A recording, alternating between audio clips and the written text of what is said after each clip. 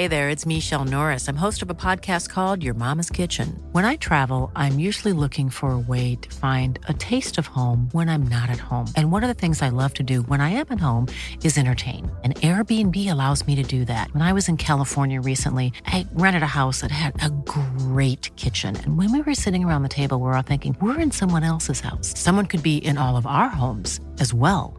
If you have a home, but you're not always at home, you have an Airbnb.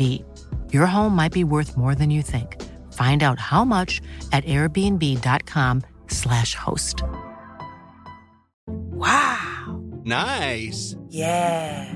What you're hearing are the sounds of people everywhere putting on Bombas socks, underwear, and T-shirts made from absurdly soft materials that feel like plush clouds. Yeah, that plush. And the best part? For every item you purchase, Bombas donates another to someone facing homelessness. Bombas. Big comfort for everyone. Go to bombas.com/ACAST and use code ACAST for 20% off your first purchase. That's bombas.com/ACAST. Code ACAST. I'm Sandra, and I'm just the professional your small business was looking for. But you didn't hire me because you didn't use LinkedIn Jobs. LinkedIn has professionals you can't find anywhere else, including those who aren't actively looking for a new job, but might be open to the perfect role, like me. In a given month, over 70% of LinkedIn users don't visit other leading job sites. So if you're not looking on LinkedIn, you'll miss out on great candidates like Sandra. Start hiring professionals like a professional. Post your free job on linkedin.com/people today. A portrait of an art world provocateur. He's got this secret that he wants to spring upon the world. Bootleggers who outrace the law. Suddenly the moonshine runners are doing speeds that local guys had never reached before. And a tale of a toxic woman. She leans into the patient and unexpectedly she passes out. Within the walls of great institutions lie secrets waiting to be revealed. These are the mysteries at the museum.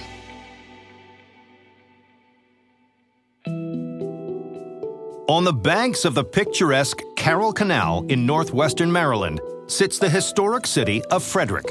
Once a crossroads for both the Union and Confederate armies, today it's the ideal setting for the National Museum of Civil War Medicine. Here, hand-painted dioramas and a set of rudimentary amputation tools offer a glimpse into the grim reality of battlefield injury. But there's a glass object on display that was once used for a different type of military malady. The artifact is a small, rather nondescript bottle, about 3 centimeters wide and about 3 times as tall as it is wide, with a cork stopper. According to the museum's executive director, George Wunderlich, this vial contained one of the most sought-after treatments of the 19th century. During the Civil War, there was an incredible clamor for it. What is this silvery salve, and what role did it play in a battle against a medical nightmare? It's the 1860s in Nashville, Tennessee. The fertile farmlands, busy rail lines, and steamboats of this genteel town have ushered in an era of industrial prosperity. But there's one seedier neighborhood known for its own unique industry. It's called Smoky Row. Smoky Row is a known prostitution area with about 200 self-described prostitutes. And with the country on the verge of civil war, their business is about to boom. In February 1862, a faction of the Union Army, led by Major General William Rosecrans, seizes control of the city from the Confederates. When General Rosecrans, the Union general, comes into Nashville, he's brought with him 30,000 Union soldiers. And for the people in Smoky Row, that means 30,000 new potential customers. Patronage on Smoky Row skyrockets, and the brothels hire hundreds of women to keep up with growing demand. The prostitutes increase in number from about 200 nearly overnight to over 1,500. But as business booms, so too does a serious problem. Unfortunately, in the 19th century, where we find rampant prostitution, we are also going to find rampant venereal disease. And these diseases in the 19th century are not only quite painful, but in fact, things like gonorrhea and especially syphilis can be deadly. Hundreds of soldiers are stricken with gonorrhea and syphilis and flood area hospitals in search of treatment. But this health crisis does little to dampen the men's enthusiasm for the world's oldest profession. And with more of his soldiers succumbing to disease, Rosecrans realizes his dwindling manpower could jeopardize his occupation of the city. The consequences of venereal disease at this time really can't be underestimated. We're looking at about 200,000 cases just in the Union Army alone. General Rosecrans has got to stop this if he's going to preserve his army and make his occupation successful. The Major General turns to his colleague, Lieutenant Colonel George Spaulding, for advice. And the Lieutenant Colonel offers up an ambitious plan. His idea is to take all of the prostitutes in Nashville and send them away. A desperate Rosecrans decides to give it a shot.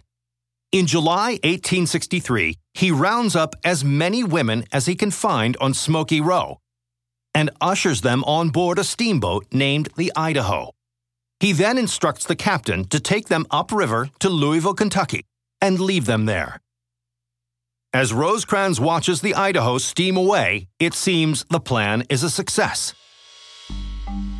But before long, the Idaho and the prostitutes return. A furious Rosecrans confronts the steamboat captain, who explains what happened. The public officials in Louisville, Kentucky met the boat basically at the dock and said, "You can't come here. They don't want this kind of a problem in their city." The captain does the only thing that he can do. He takes the entire ship back down the river to Nashville. Rosecrans is now right back where he started. So he turns again to Lieutenant Colonel George Spaulding for help. This time, Spaulding comes up with an even more radical solution.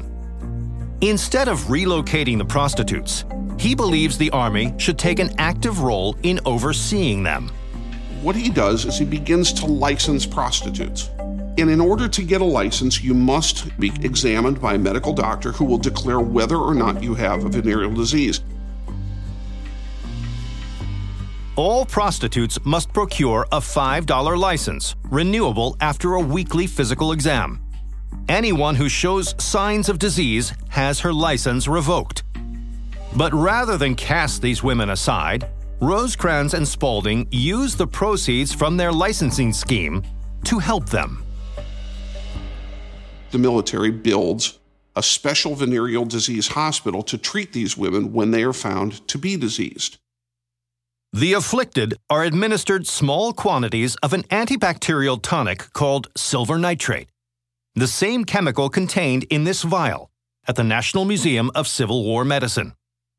The unconventional program and its medicinal treatment is a massive success. Rosecrans was no longer losing a large number of soldiers to venereal disease, and so he was able to perform the military job at hand. After the war ends, the Army's licensing program is dismantled, allowing prostitution to slip back into the shadows of southern cities. Today, this bottle of silver nitrate at the National Museum of Civil War Medicine stands as a stoic witness to the battle against a wartime epidemic. The University of California, Los Angeles is one of the top-ranked public universities in the country. Its sprawling campus boasts 22 libraries, specializing in disciplines ranging from biomedicine to business management. And inside the Charles E. Young Research Library is one of the largest assortments of books and rare manuscripts in the world, the UCLA Library Special Collections.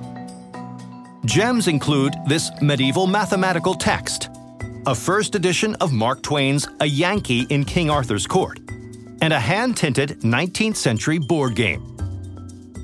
But hanging apart from these historic works is an artifact with a far more contemporary aesthetic. This is a framed oil-on-canvas painting, maybe 3 feet across. It's painted in a very simple, plain style, a lot of green, a lot of red. Critics once regarded this piece as a trailblazing work of an up-and-coming talent. Yet this image had a hidden agenda. This is a painting that had a secret. What is the artful truth behind this colorful canvas? 1926, Chicago. Fine art lovers flocked to an exhibition of a new style of painting called modernism. The modern movement was all about extolling this ideal of absolute originality. The show features works by several promising artists. But one piece, now in the UCLA Special Collections, sets visitors abuzz. It's called Aspiration. This new painting appears to show an American woman doing laundry. It's a very striking image, and it got a lot of attention. Critics laud the work as inspirational and clamor to learn more about its creator, a little-known painter named Pavel Jordanovich. But despite the acclaim, the artist is infrequently photographed and seems wary of attention. Jordanovich apparently does not really give interviews. He doesn't make public appearances. The painter burst onto the scene at a New York art show just 10 months earlier. He described his unique two-dimensional approach as disembrationist, which translated from Latin means anti-shadow. Critics seize on the concept and deem it an entirely new genre of modernist painting. There was Cubism, Futurism, Surrealism. Jordanovich was a pioneer of disembrationism. Later that year, the painter's star rises even higher when a prominent French publisher selects Aspiration to appear in its prestigious Modern Art Review.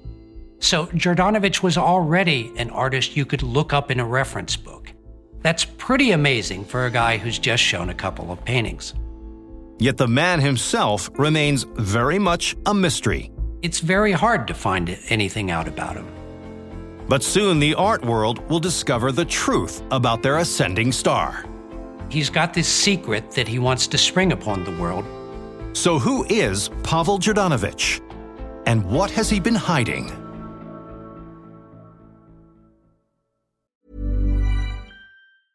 When you're ready to pop the question, the last thing you want to do is second-guess the ring. At BlueNile.com, you can design a one-of-a-kind ring with the ease and convenience of shopping online. Choose your diamond and setting. When you find the one, you'll get it delivered right to your door. Go to BlueNile.com and use promo code LISTEN to get $50 off your purchase of $500 or more. That's code LISTEN at BlueNile.com for $50 off your purchase. BlueNile.com, code LISTEN. Hey there, it's Michelle Norris. I'm host of a podcast called Your Mama's Kitchen. When I travel, I'm usually looking for a way to find a taste of home when I'm not at home. And one of the things I love to do when I am at home is entertain. And Airbnb allows me to do that. When I was in California recently, I rented a house that had a great kitchen. And when we were sitting around the table, we were all thinking, we're in someone else's house. Someone could be in all of our homes as well. If you have a home, but you're not always at home, you have an Airbnb. Your home might be worth more than you think. Find out how much at airbnb.com/host. Hiring for your small business? If you're not looking for professionals on LinkedIn, you're looking in the wrong place. That's like looking for your car keys in a fish tank.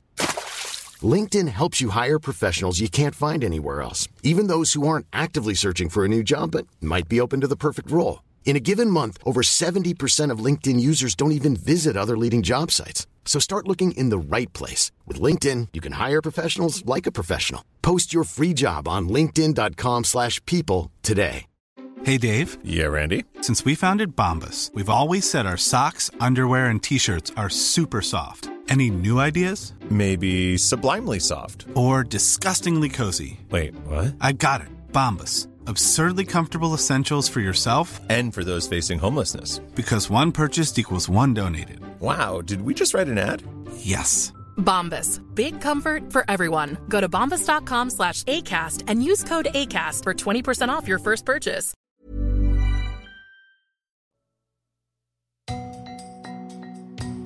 It's 1927. And art critics from Chicago to Paris are raving about the definitive style of a new painter named Pavel Jordanovich. But despite his burgeoning popularity, little is known about this emerging artist. So who is Pavel Jordanovich? In August 1927, the Los Angeles Times publishes a stunning revelation. Pavel Jordanovich was a fraud. There was no such person. He was created by a writer by the name of Paul Jordan Smith. The California-based Smith says he painted the so-called disembrationist works himself. He had created these paintings as an elaborate practical joke. He had no training whatsoever in art or painting. Smith explains that the idea took root 3 years earlier when his wife Sarah, an amateur artist, submitted a painting to a local art show. Apparently it wasn't too well received. Some of the people said it's distinctly of the old school, it was not a modern painting. Smith felt the critiques were off the mark. Well, Smith thought art critics are very easily influenced by what other people are saying and really are not independent thinkers. So when he heard about a modern art show in New York, he decided to fool the critics by submitting the most absurd artwork he could muster. So he got some paint and canvas, and in about an hour he produced the painting. To further perpetrate the ruse, he created a persona. He figured that his real name, Paul Jordan Smith, was just too ordinary. And he knew that there were a lot of Russian modern painters. So Paul became Pavel, and Jordan Smith became Jordanovich. And the gambit paid off. It's not only accepted into the show, it garners glowing reviews. I think he was genuinely surprised at how effusive the praise was. Emboldened by his success, he coined a lofty-sounding term, disembrationism, to celebrate his lack of skill. Basically, he did not know how to paint shadows, so he figured he would invent this new style. But after nearly 3 years of fooling the art world, he finally decided to end his stunt. Well, the whole point of the hoax was to prove a point. So the only way to drive that point home is to finally reveal the hoax. Shockingly, even after Smith reveals the ruse, some critics refuse to disavow their praise. Most of the critics took the line that Smith must have actually had some native talent. And even though he was trying to create bad paintings, maybe he created good paintings instead. Yet despite this adulation, Smith readily hangs up his paintbrush to reestablish his career as a writer. And though he achieved success in the field of letters, it's this painting in the UCLA Library Special Collections that recalls what is his most enduring accomplishment, pulling off perhaps the 20th century's greatest art hoax. Garden City, Kansas. This small community got its start as a rail town, but today is known as a bastion of agriculture. And celebrating the region's agrarian roots is the Finney County Historical Museum. Standing out amongst the displays are a horse-drawn grain drill and a cream separator. But according to Garden City detective Michael Radke, one artifact here tells a disturbing story the region would rather forget. This object is black, made of leather, has pieces of silver on it. This item was worn in the committing of a crime that shook a small town to its core. This was a gruesome act that completely confounded authorities. Who wore this boot? And how did his case transform the way we think about crime? November 16th, 1959, Holcomb, Kansas. On this Sunday morning, 15-year-old Nancy Ewald stops by the house of her best friend, Nancy Clutter. Nancy Ewald came to the house to get Nancy Clutter for church. But when she knocks on the door, she's greeted by silence. It's very odd for the Clutter family to miss an engagement or not to be ready to go to church. With the door unlocked, a curious Nancy enters the house. But when the teenager ascends the stairs, she's greeted by a gruesome sight. She saw very horrific scenes of violence. It was bloody, and it was truly terrifying. The traumatized teen rushes to alert her father, who in turn contacts the police. When the sheriff's deputies arrived, they were really horrified of what they discovered. The body of Nancy Clutter, along with her brother and mother, are discovered bound with rope and shot to death. But this nightmare isn't over. They searched the house, and in the basement they found Herb Clutter had been killed. Just steps away, they discover a bloody footprint. But there's little else to go on. Word of the brutal crime quickly spreads, leaving many to wonder, who executed this peaceful family, and why?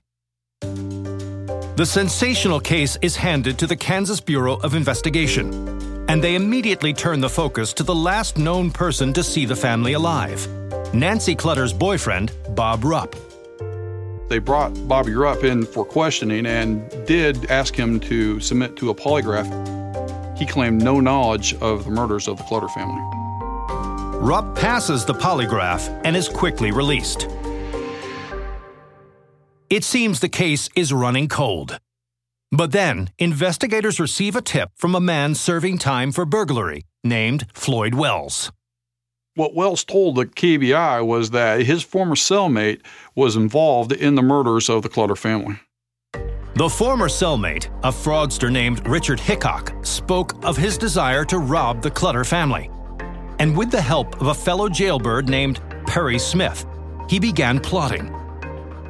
The authorities find Wells' claims credible and begin the hunt for the two ex-cons. Investigators discover that Perry Smith's last known address was in Las Vegas and alert local authorities to be on the lookout for the pair. And on December 31st, 1959, 6 weeks after the massacre, their strategy pays off. Two Las Vegas, Nevada policemen on routine patrol spotted Hickok and Smith, stopped them, and arrested them without incident.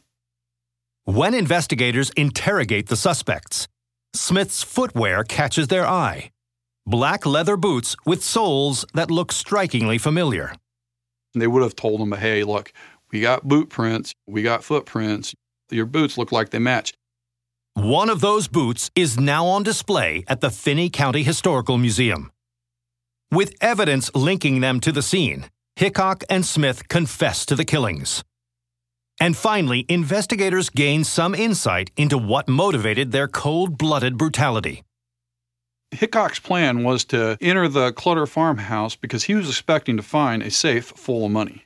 They didn't find a safe, but what they did find was Herb Clutter.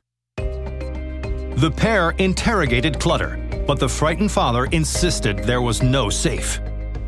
Convinced Clutter was lying, Hickok and Smith took him hostage and tied up the rest of his family. They ransacked the house in search of the safe. But when they failed to discover it, they became enraged and shot Herb Clutter in the head.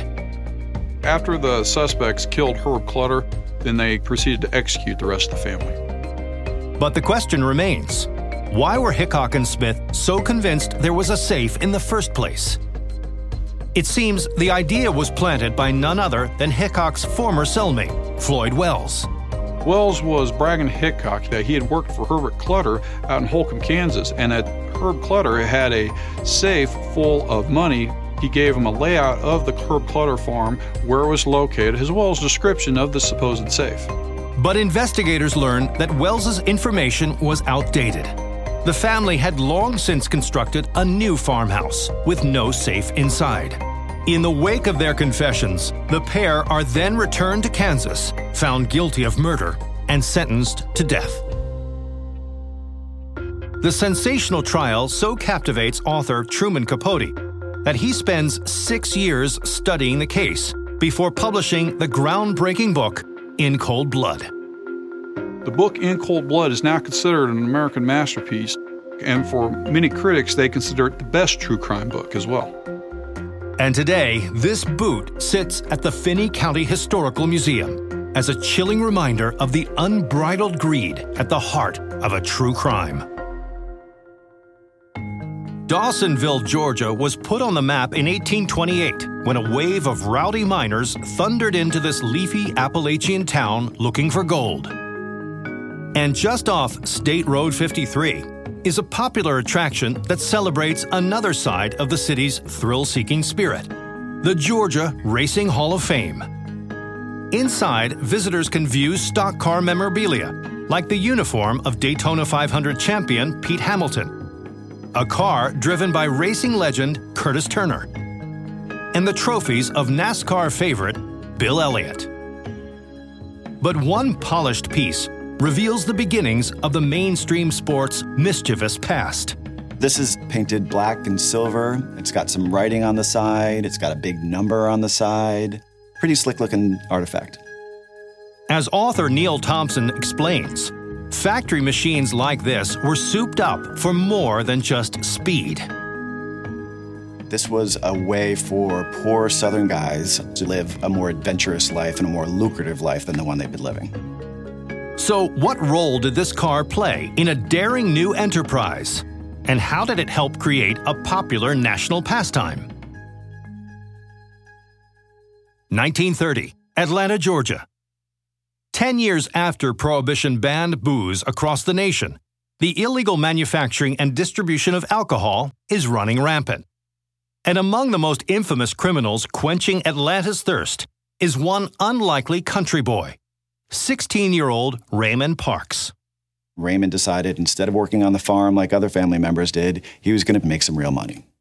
By day, Parks works as a mechanic for his uncle at the Hemphill service station. But at night, he hits the road, delivering backwoods-produced moonshine to his clients in the big city. So little by little, this enterprise grows, and Raymond is making more and more money. He could make $200 a week, which is nearly $3,000 in today's money. And the young Parks shows no signs of slowing down. He invests the cash back into his criminal enterprise, buying more cars and hiring more men to run hooch under the moonlight. The skills that these guys needed to develop at that time was to drive fast at night on windy dirt roads. The driver's nighttime daring earns them the moniker Moonrunners. Over time, Parks' business flourishes. Not even the 1933 repeal of Prohibition, which makes booze legal once again, stops the demand for Parks' backwoods brew. People in the South still wanted moonshine from their local vendor like Raymond Parks, and that remained illegal because he was making it without paying the required taxes. As the demand for unregulated moonshine grows, Parks calls upon two hungry and fearless drivers, his cousins, Lloyd C. and Roy Hall.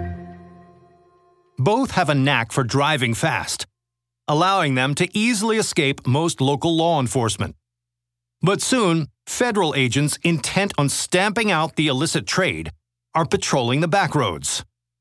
One method that agents employed was to try and shoot out the tires of the moonshine runners. And with assembly line vehicles that max out at 80 miles per hour, even talented drivers like C and Hall find it difficult to outrun the feds.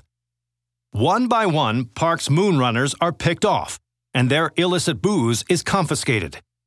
It seems his moonrunning empire is being eclipsed. So what Vogt did was drill holes to see if he could make the engines run cooler. He would expand the cylinders so that they would run faster and stronger and harder. And when he applies his ingenious modifications to Parks' fleet of cars, the results are astounding. Suddenly, the moonshine runners on these dirt roads are doing 100, 120, speeds that local guys like that had never reached before. Law enforcement doesn't stand a chance, and Parks' bootlegging business is thriving once again. C and Hall become entranced by their new, more powerful vehicles and start racing other moonrunners just for fun.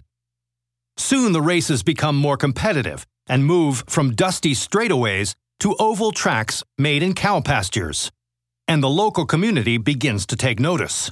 Little by little, word spreads that these races are occurring, and pretty soon you've got thousands of people attending these Sunday races, becoming more and more popular all the time. The sport soon comes to be known as stock car racing, named for the fact that the cars look no different from anything that comes off the factory floor. As the nascent sport grows, Raymond Parks sees an opportunity to advertise for his legitimate businesses. He paints the logo of his boyhood employer, Hemphill Service Station, on C's number 7 car, a replica of which is on display at the Georgia Racing Hall of Fame. Parks also begins paying for all of his cousins' race travel expenses in return for a 2/3 cut of their winnings.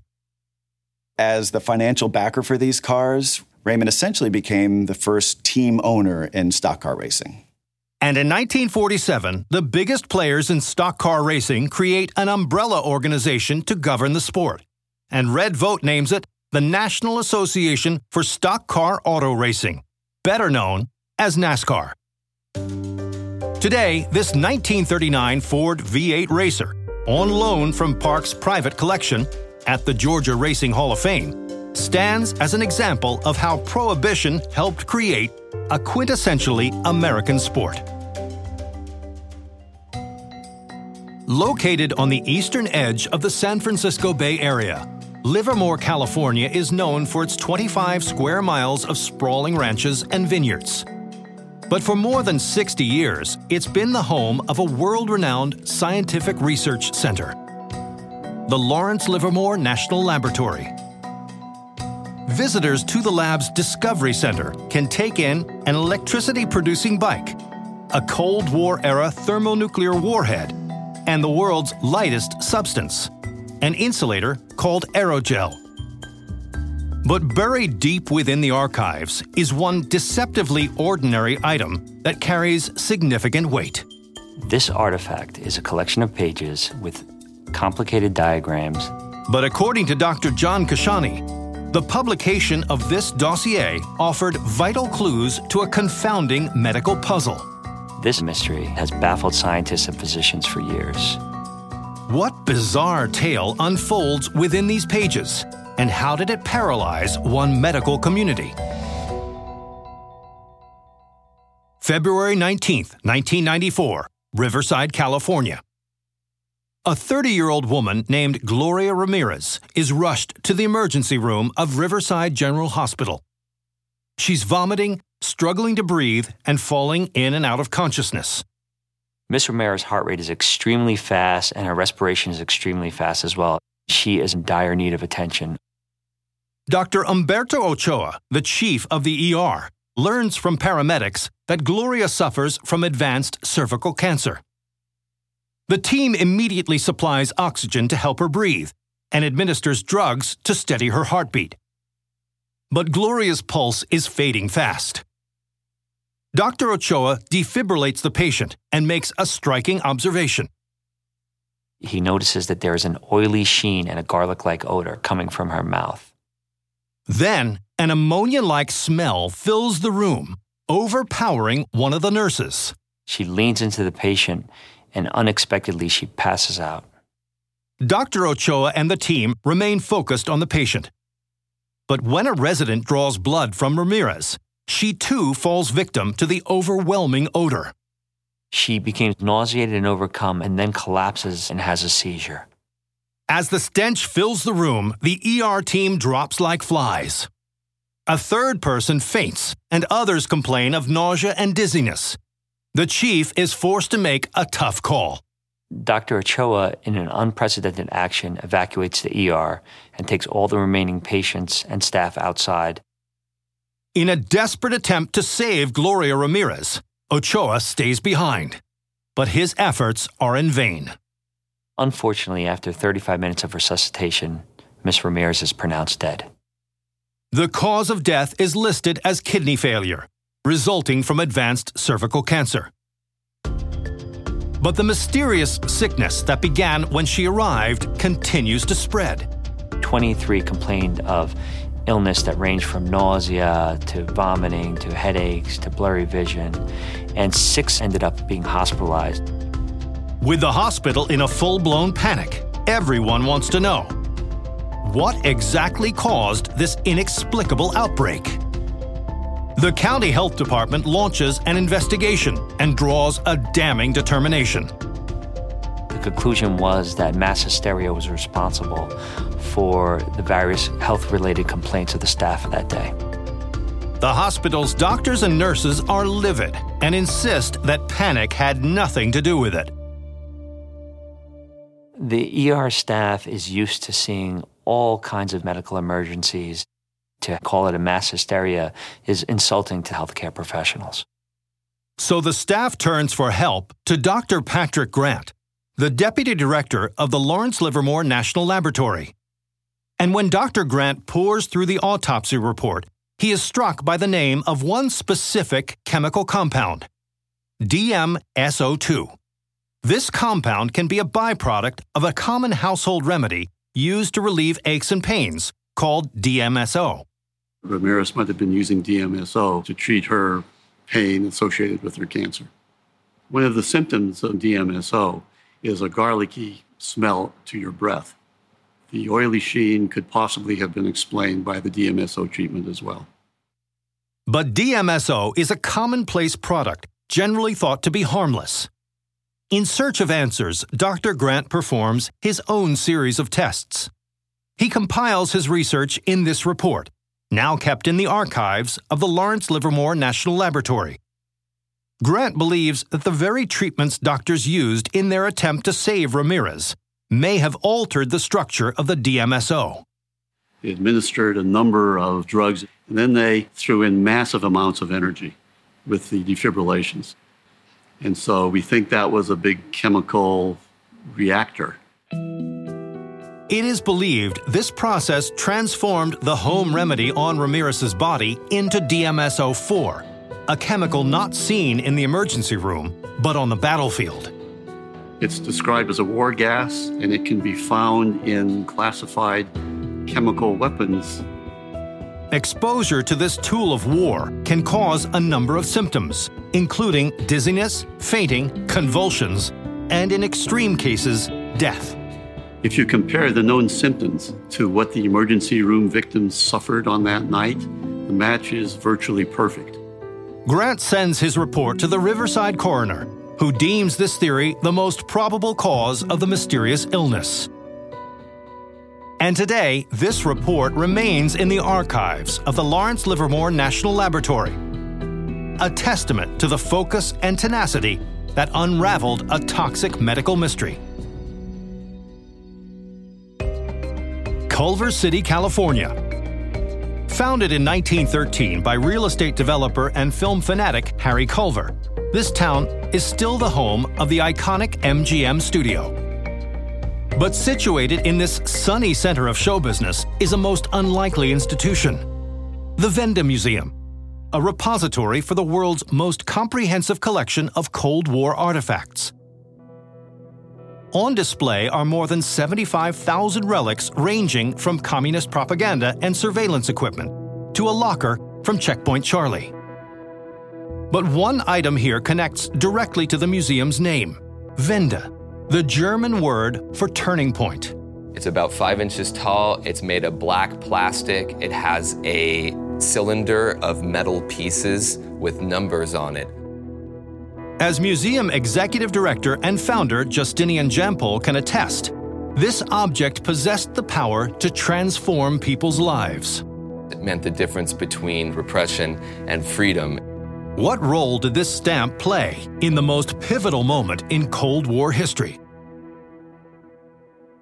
November 9th, 1989, East Berlin, Germany. 46-year-old Lieutenant Colonel Harold Jaeger is on patrol at the Bornholmerstrasse checkpoint along the 12-foot-high barricade known to locals as the Wall. The Berlin Wall was about 103 miles around the city, and it consisted of a system of concrete, barbed wire, and guard towers. Erected in 1961 by East Germany's communist government, the wall prevents the city's inhabitants from defecting to democratic West Berlin.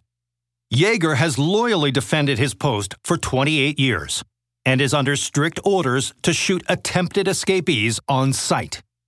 Jaeger's whole life is devoted to protecting this border. He's been there since he was 18 years old. He was committed, and people were afraid of him.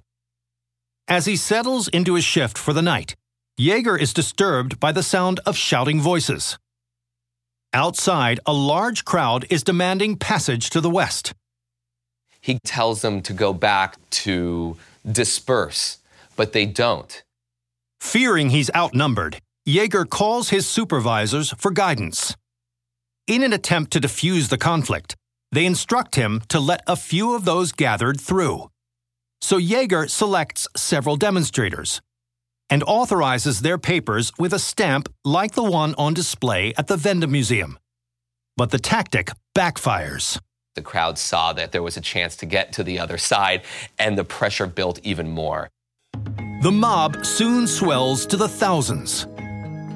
Torn between duty and conscience, Yeager fears that one wrong move could mean grave consequences. So he decides to act. He knew at that point that there was nothing he could do to stop them. And I think he suddenly sees his place in history. At 11:20 p.m., Yeager opens the gates. And for the first time in 28 years, East Berliners are free to pass through the wall. Tens of thousands of people flood the gates, while others chisel away at the concrete barrier. It is a mass movement of people from one side to the other, and people were amazed that the Berlin Wall fell so fast. The regime just kind of gave up. Once there wasn't a wall to hold people there anymore, there was nothing left. The impact is immediately felt across the globe. But amidst the celebrations, many are left wondering, how did decades of oppression come crashing down in the blink of an eye? November 4th, East German demonstrators turn out in record numbers, clamoring for reform. There are protests in the streets, there are marches. People were demanding increasing rights. As the weeks wear on, the government realizes it must respond. So they hold a televised news conference, where an official from the country's ruling party, Günter Schabowski, announces a modest reform. So he's in a position of explaining to the press how they're responding and how they're going to provide more opportunities for travel to the West. Journalists are thoroughly bored by the conference, believing it to be little more than false hope propaganda. But one journalist boldly calls the government's bluff. In a tense exchange, he asks Schabowski when the new rules on border crossings will go into effect. Schabowski is totally unprepared for this. He's simply given a folded-up sheet with some points to read, and it doesn't have the answers that he needs to respond. And instead of saying he doesn't know, he simply says as far as he knows immediately. With this off-the-cuff response, Schabowski has unwittingly created the impression that the Berlin Wall is open. This sets in motion a series of events that leads to Yeager standing at the Berlin Wall at the Bornholmer Straße border crossing, staring down a crowd and making the historic decision to lift the gate. The event triggers the demise of communism in Europe and brings about a peaceful conclusion to the Cold War. And today, this stamp, coveted for so many years by East Germans, is on display at the Wende Museum as a reminder of an oppressive regime that was toppled by an accident and one man's heroic leap of faith. From rum-running racers to a fine art fakery, a silvery salve to a toxic lady. I'm Don Wildman, and these are the mysteries at the museum.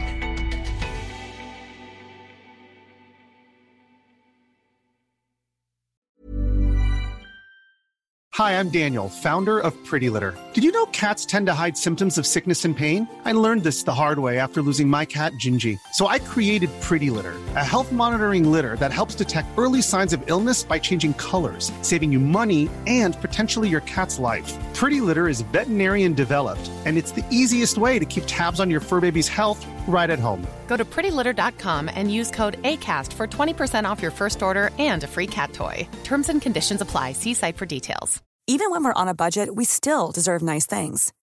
Quince is a place to scoop up stunning high-end goods for 50 to 80% less than similar brands. They have buttery soft cashmere sweaters starting at $50, luxurious Italian leather bags, and so much more. Plus, Quince only works with factories that use safe, ethical, and responsible manufacturing. Get the high-end goods you'll love without the high price tag with Quince. Go to quince.com/style for free shipping and 365-day returns.